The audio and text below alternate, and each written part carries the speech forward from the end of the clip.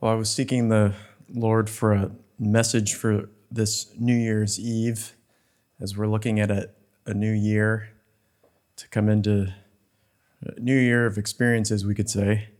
And the thought I got was a kind of a continuation, kind of branched off from something we considered on Christmas Eve. Right? And we looked at that thought from Luke chapter 2 of the shepherds, abiding in their fields, keeping watch over their flock by night. And they were in the night and waiting, and then suddenly the glory of the Lord shone round about them. And, it was that thought of just a group of faithful shepherds waiting in the night, and they were faithful to continue, and they saw the shining of the glory of God. And we read from Psalm 130, which is one of the 14 Psalms of Degrees, or the pilgrim songs that were sung by the pilgrims who were traveling to Jerusalem to celebrate the feasts. And, perhaps as they were traveling, they were, in their heart, they had a hope and a desire to meet with the Lord at this feast. Maybe they needed an answer for something. You kind of get a picture of that with Hannah, of how she needed an answer from the Lord. And she was going there and crying out. She went into the tabernacle and was crying out, and she got her answer. Right? And so there was that these Psalms kind of had that expression of a longing to meet the Lord in the tabernacle or the temple. And we can read this again, Psalm 130 and verse 5, where it says, "I wait for the Lord, my soul does wait." And it's interesting, they're singing this as they're moving, right? So they're not just sitting still, but yet they're waiting on God. "In his word do I hope. My soul waits for the Lord more than they that watch for the morning. I say more than they that watch for the morning. Let Israel hope in the Lord, for with the Lord there is mercy, and with him is plenteous redemption." And so you get the picture of these pilgrims. Maybe they were sitting around a campfire, because it took several days sometimes to travel, depending on where they're coming from. And so, or maybe they're walking at sunset and they're looking for the rising of the sun. They're looking for for the Lord, really, is the answer. Or maybe it's like the watchmen, like those shepherds, they're keeping watch over their flock by night. And it's that thought that we wait upon the Lord, and we have to watch over that position, that task he's given us to do, or that position. Or maybe as watchmen, we proclaim the name of God. We warn at some times as watchmen. But what the psalmist is saying is that there are those who are looking for the natural light, natural things, for the sun to rise. But the psalmist is saying, but I'm looking for the Lord more than anything else in this life, for his light, his divine light, his illumination. Because when God shines his light upon a situation or upon our lives, it brings life, it brings direction, it brings clarity, it brings life. And so it's really that the psalmists, they're saying, I want my light to come from God. I need my answer, my direction, my source to be from the Lord. And so I set my eyes upon him, and I look to him more than those that wait for the sun to rise so that their watch is over and their responsibilities are done and they can move on. They were looking for that light. Now, we know that when we're considering light, the sun is the brightest, right? That's the source of light and illumination for the earth during the day. But we also know that there is a light at night. There's different sources of light. Right? In fact, we see in Genesis, God ordained different sources, not just the sun.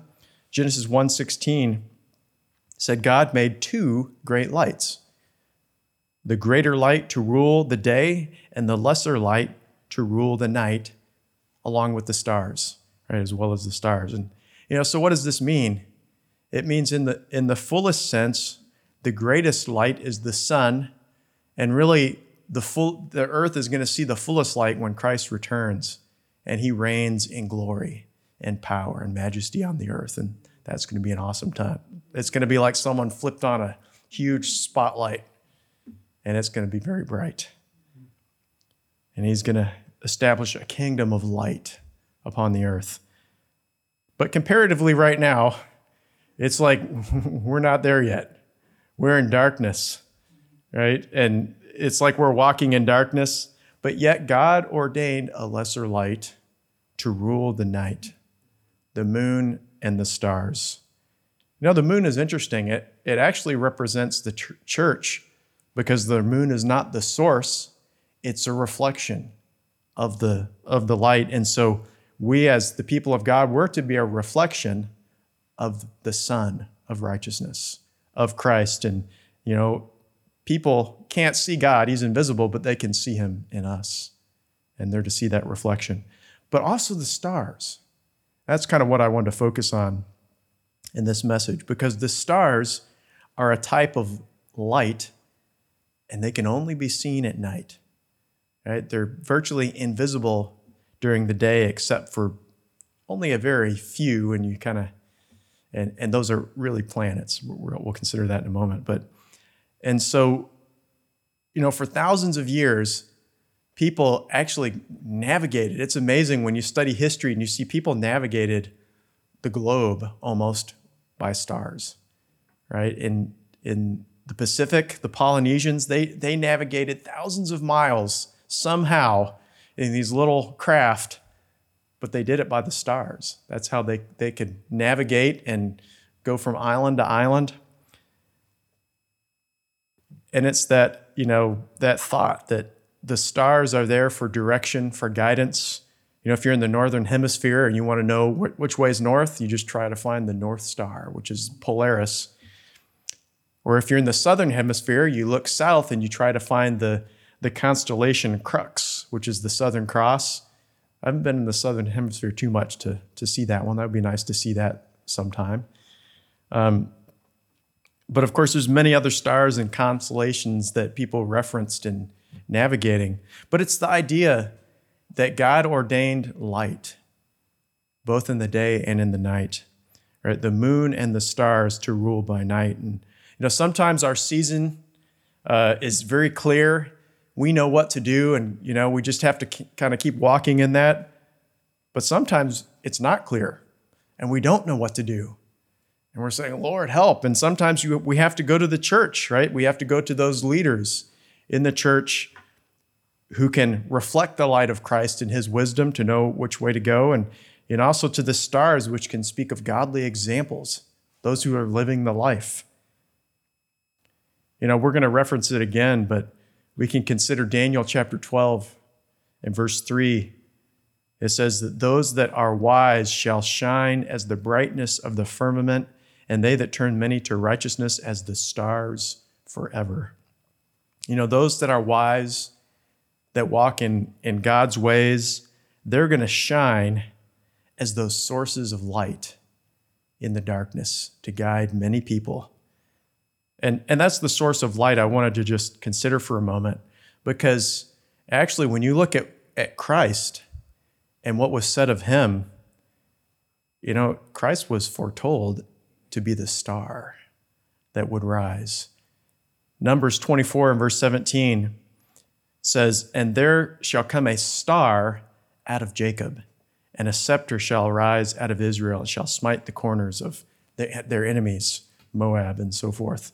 But Christ was prophesied as a star that would rise out of Jacob. And he would come in a dark time, and he would show the way to salvation.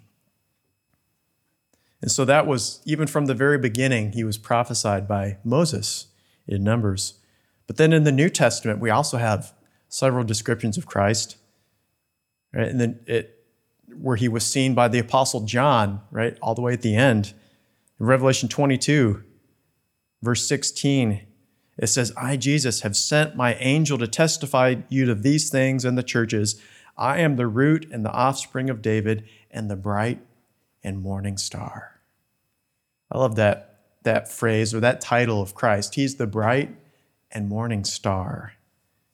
Right? He's the light of the world, right? And he's going to come in the fullness of his glory but he's also the bright and morning star. That actually is very significant to us now, where we are as a church, because in ancient times, they observed certain stars in the sky that some would be really bright and they would shine brightest just before the sun would rise, right? And they would kind of signify the dawn of a new day.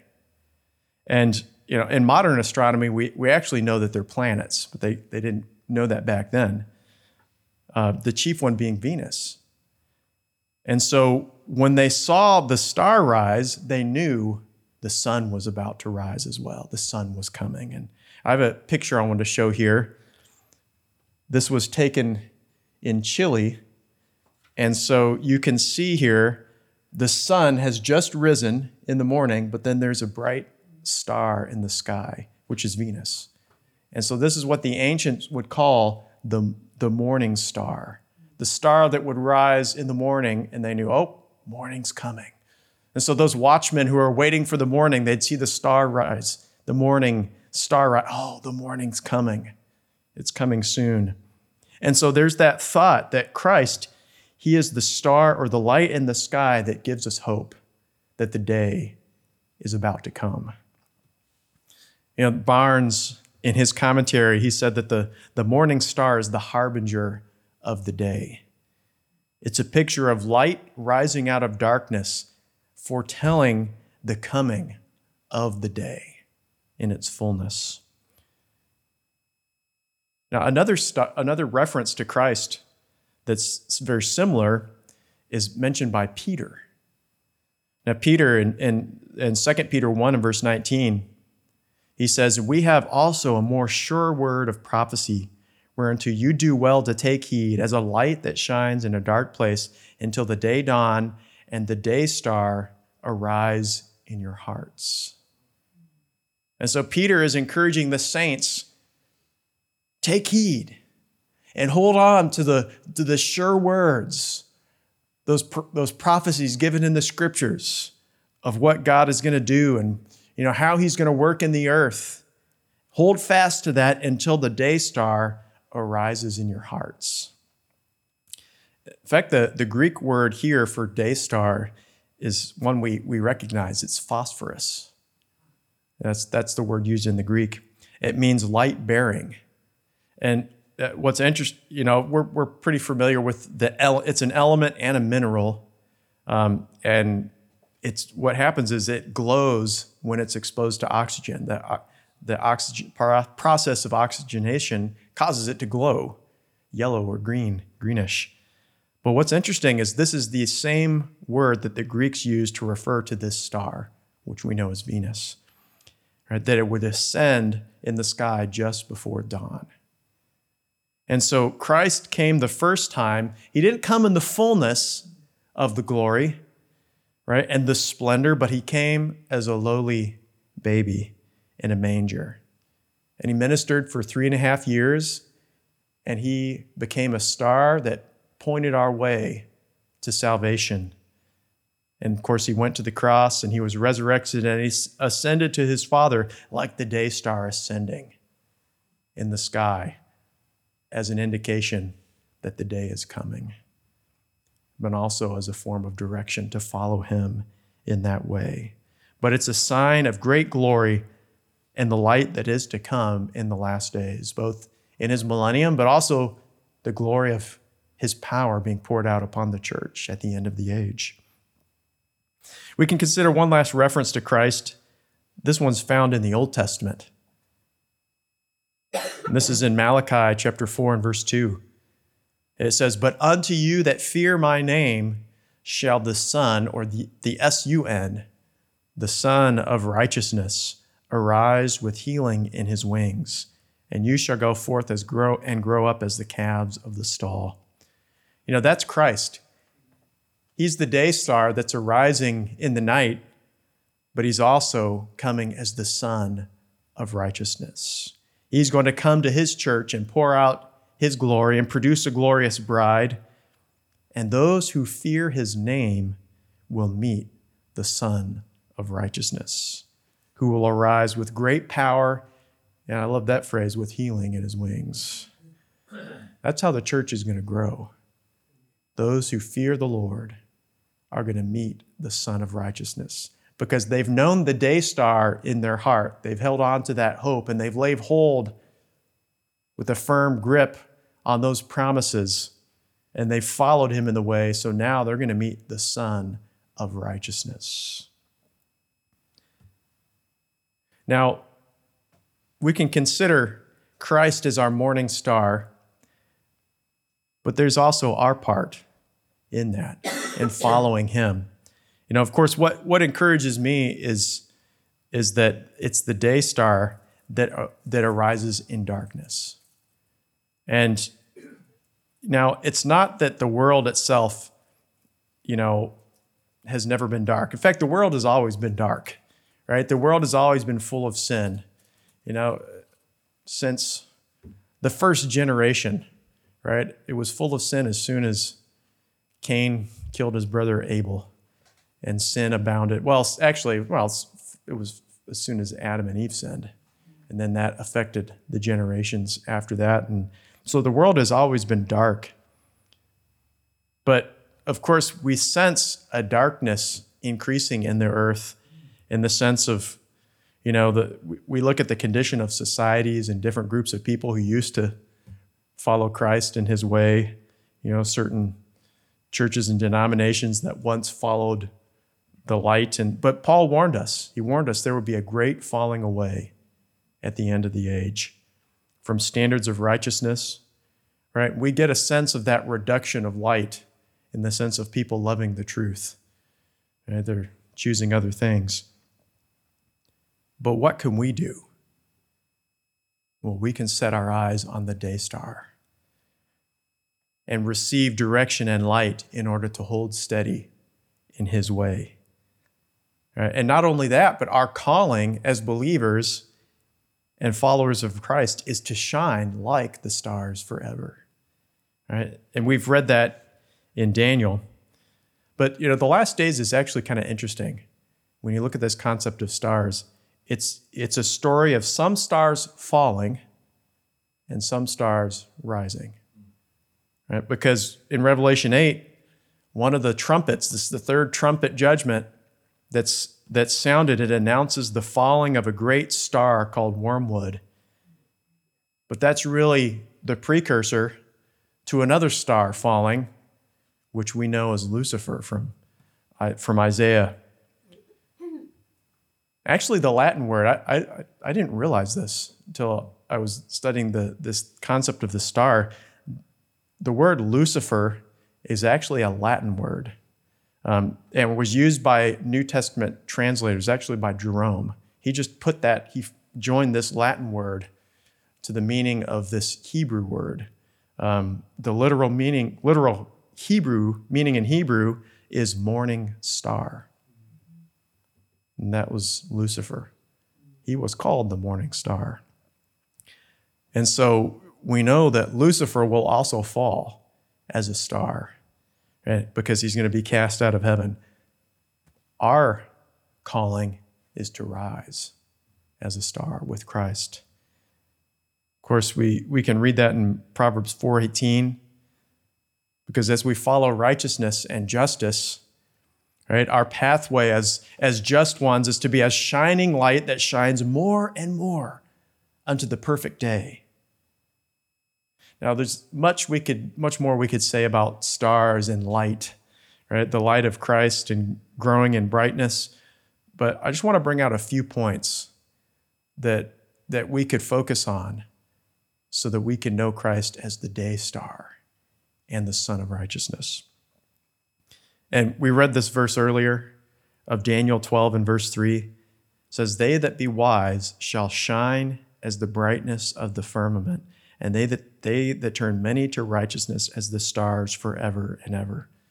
And we know the context of Daniel is firmly in the last days, and he's describing the days that will come. And, he does talk about the darkness, but yet in the midst of that darkness, what's our goal and what's our calling is to shine brighter and brighter in the midst of a dark world. And so we're called to be little day stars, little stars that would arise and go in our course. And what is our course described as by Daniel? Well, he mentions two things here. He says, those that be wise shall shine. Those that be wise. Right? And that kind of takes it to a new level, right? Because it's not just those who profess Christ, but it's those who are wise. Those who are looking to heaven to make the important decisions in life. Those crucial decisions, not following our own path, right? Because we've heard the term wandering star, right? The ancients didn't really know. They were looking at some planets and they were like, why are they not following a set course? Well, they were looking at planets that follow a different course around our solar system, and they called them wandering stars because they look so chaotic. But a star in its course, right, represents us as believers walking in wisdom, in the wisdom that comes from above. But really, wisdom, it's more than just making good decisions in life, like not making dumb decisions. That's good. But wisdom in its core really speaks of a transformed life, a life that's been changed, right? Because James tells us, what is the wisdom of heaven like? What's the life of someone who's received wisdom? What is it like? And he says this in James 3 and verse 17.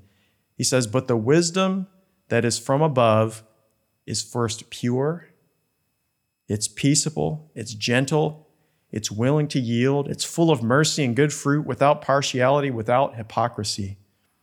And so wisdom really speaks of a life that's been transformed by following the Lamb. All of these qualities are divine. There's nothing in here that you could say we were born with that we're good at doing. We're bad at all of these things as human beings, right?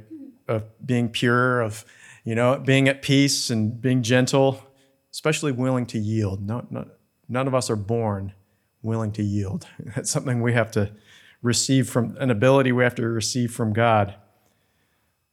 And the list goes on. But, there is a wisdom that would come from heaven that God would have us embrace. And as we do that, and as we make our decisions in life based on His wisdom, on His counsel, on His guiding hand, and we embrace that, we're changed. In fact, there's no way we can stay the same and walk in that pathway of wisdom, because we become like the one we follow. And a light from heaven will start to shine through us. As it shines upon us and illuminates our steps, it becomes a pathway of transformation. But then there's that admonition that to be like stars, one of the qualities of a star is its steadfastness. It's always there. You look up into the sky, you're never going to doubt, unless it's cloudy, right? You're never going to doubt that you're not going to see the North Star in its place. And they're always shining, they're always holding steady in their courses. And that's a picture to us. One of the 7 churches in Revelation was the church of Thyatira. And they were commended because they held fast in some things, right? It actually says that it's a pretty good list. They held fast in works, in love, in service, in faith, right? If you had all those boxes checked in your life, you'd be thinking, I'm doing pretty good. The problem was that there were certain areas of truth they had let slip, certain areas of righteousness, of morality that had slipped in that church. And the Lord was warning them, you're like a star that's going off. And this is the second quality that Daniel brings out, is we're to be examples of righteousness, of doing things God's way. That's really a simple definition of righteousness. It's doing things God's way and not our own way. Right? The key in our day to be To shine as stars is to hold fast to God's way. All right? Because when you go into the world, there's a lot of pressure, just pressure upon pressure to do things their way. You could be a Christian as long as you do things our way, X, Y, Z, and you don't tell us we're wrong and so forth. So there were some in the church of Thyatira who had fallen because they had let that slip. They had let go of that hold upon the promises of God that are based on righteousness. They hadn't stayed the course. But, there were some who had. And the Spirit's admonition to them was this. Revelation 2 and verses 25 through 28. And so the Spirit says to those in this church, he said, "But hold fast what you have until I come. And he who overcomes and keeps my works unto the end, to him I'll give power over nations, and he'll rule them with a rod of iron, and they shall be dashed in pieces like a potter's vessel, as I have also received from my Father." So there's promises for the millennium of ruling and reigning with Christ. But then in verse 28, "And I will give him the morning star." The key to shining like the star was to hold fast to what they had until he came. He was coming to grant them power and victory ultimately, but he was also coming as the morning star. And not only that, he says, "I will give you the morning star." That's the true promise. It's not just seeing, it's a possession. It's a receiving. And what a wonderful privilege to be granted the morning star as our light, as our portion, because it means being led out of the darkness of the night and into the marvelous light of the Son of Righteousness, who will arise with healing in his wings. And so, in this new year, let's be those who look to the Lord more than they that watch for the morning. There's a lot of things we can say, well, I wish this would happen or that would happen, or changes that could take place in my life, or I could obtain these things.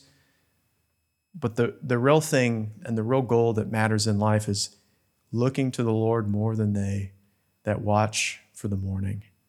Because the Lord is the true light. And if we look to him, he'll be that day star that will illuminate our steps and our pathway in life. But let's also not forget to hold fast to what he's said to us, to what he's given to us, to the direction he would have us to walk in, right? To his wisdom, to walking according to his light, right? And then allowing him to change us in that pathway to love, peace, and gentleness, a life that displays his good fruits sincerely and not with hypocrisy. And to righteousness, a determination not to do things our way, but his way. And as we hold fast to that way, he'll give us the morning star, and it will be a time of arising. There's stars that are going to fall, but there's stars that will rise with Christ because he is on the rise as the day star. And he's rising to glory, to splendor, to power, because the Son of Righteousness shall arise with healing in his wings. And Lord, we look to you. Lord, we just set our eyes upon you as the morning star, as the one who is directing us, who you have set each of us in our course, and you've called us to be like the stars that shine. Lord, we cry out to you that you would give us those eyes that would be set upon you. Lord, that you would give us a heart to follow after wisdom, Lord, and to walk according to the ways of heaven and not according to our own mind. Lord, and righteousness, that we wouldn't do what is right in our sight, but we would hold fast, Lord, to what you would have us to do. Lead us in that way. Oh Lord, let us be faithful to that day star, and that would arise in our hearts, Lord, until your Son would arise upon us. Oh, come and work within us, Son of righteousness, we ask, and we thank you, and we bless you in Jesus' name. Amen. Amen. God bless you.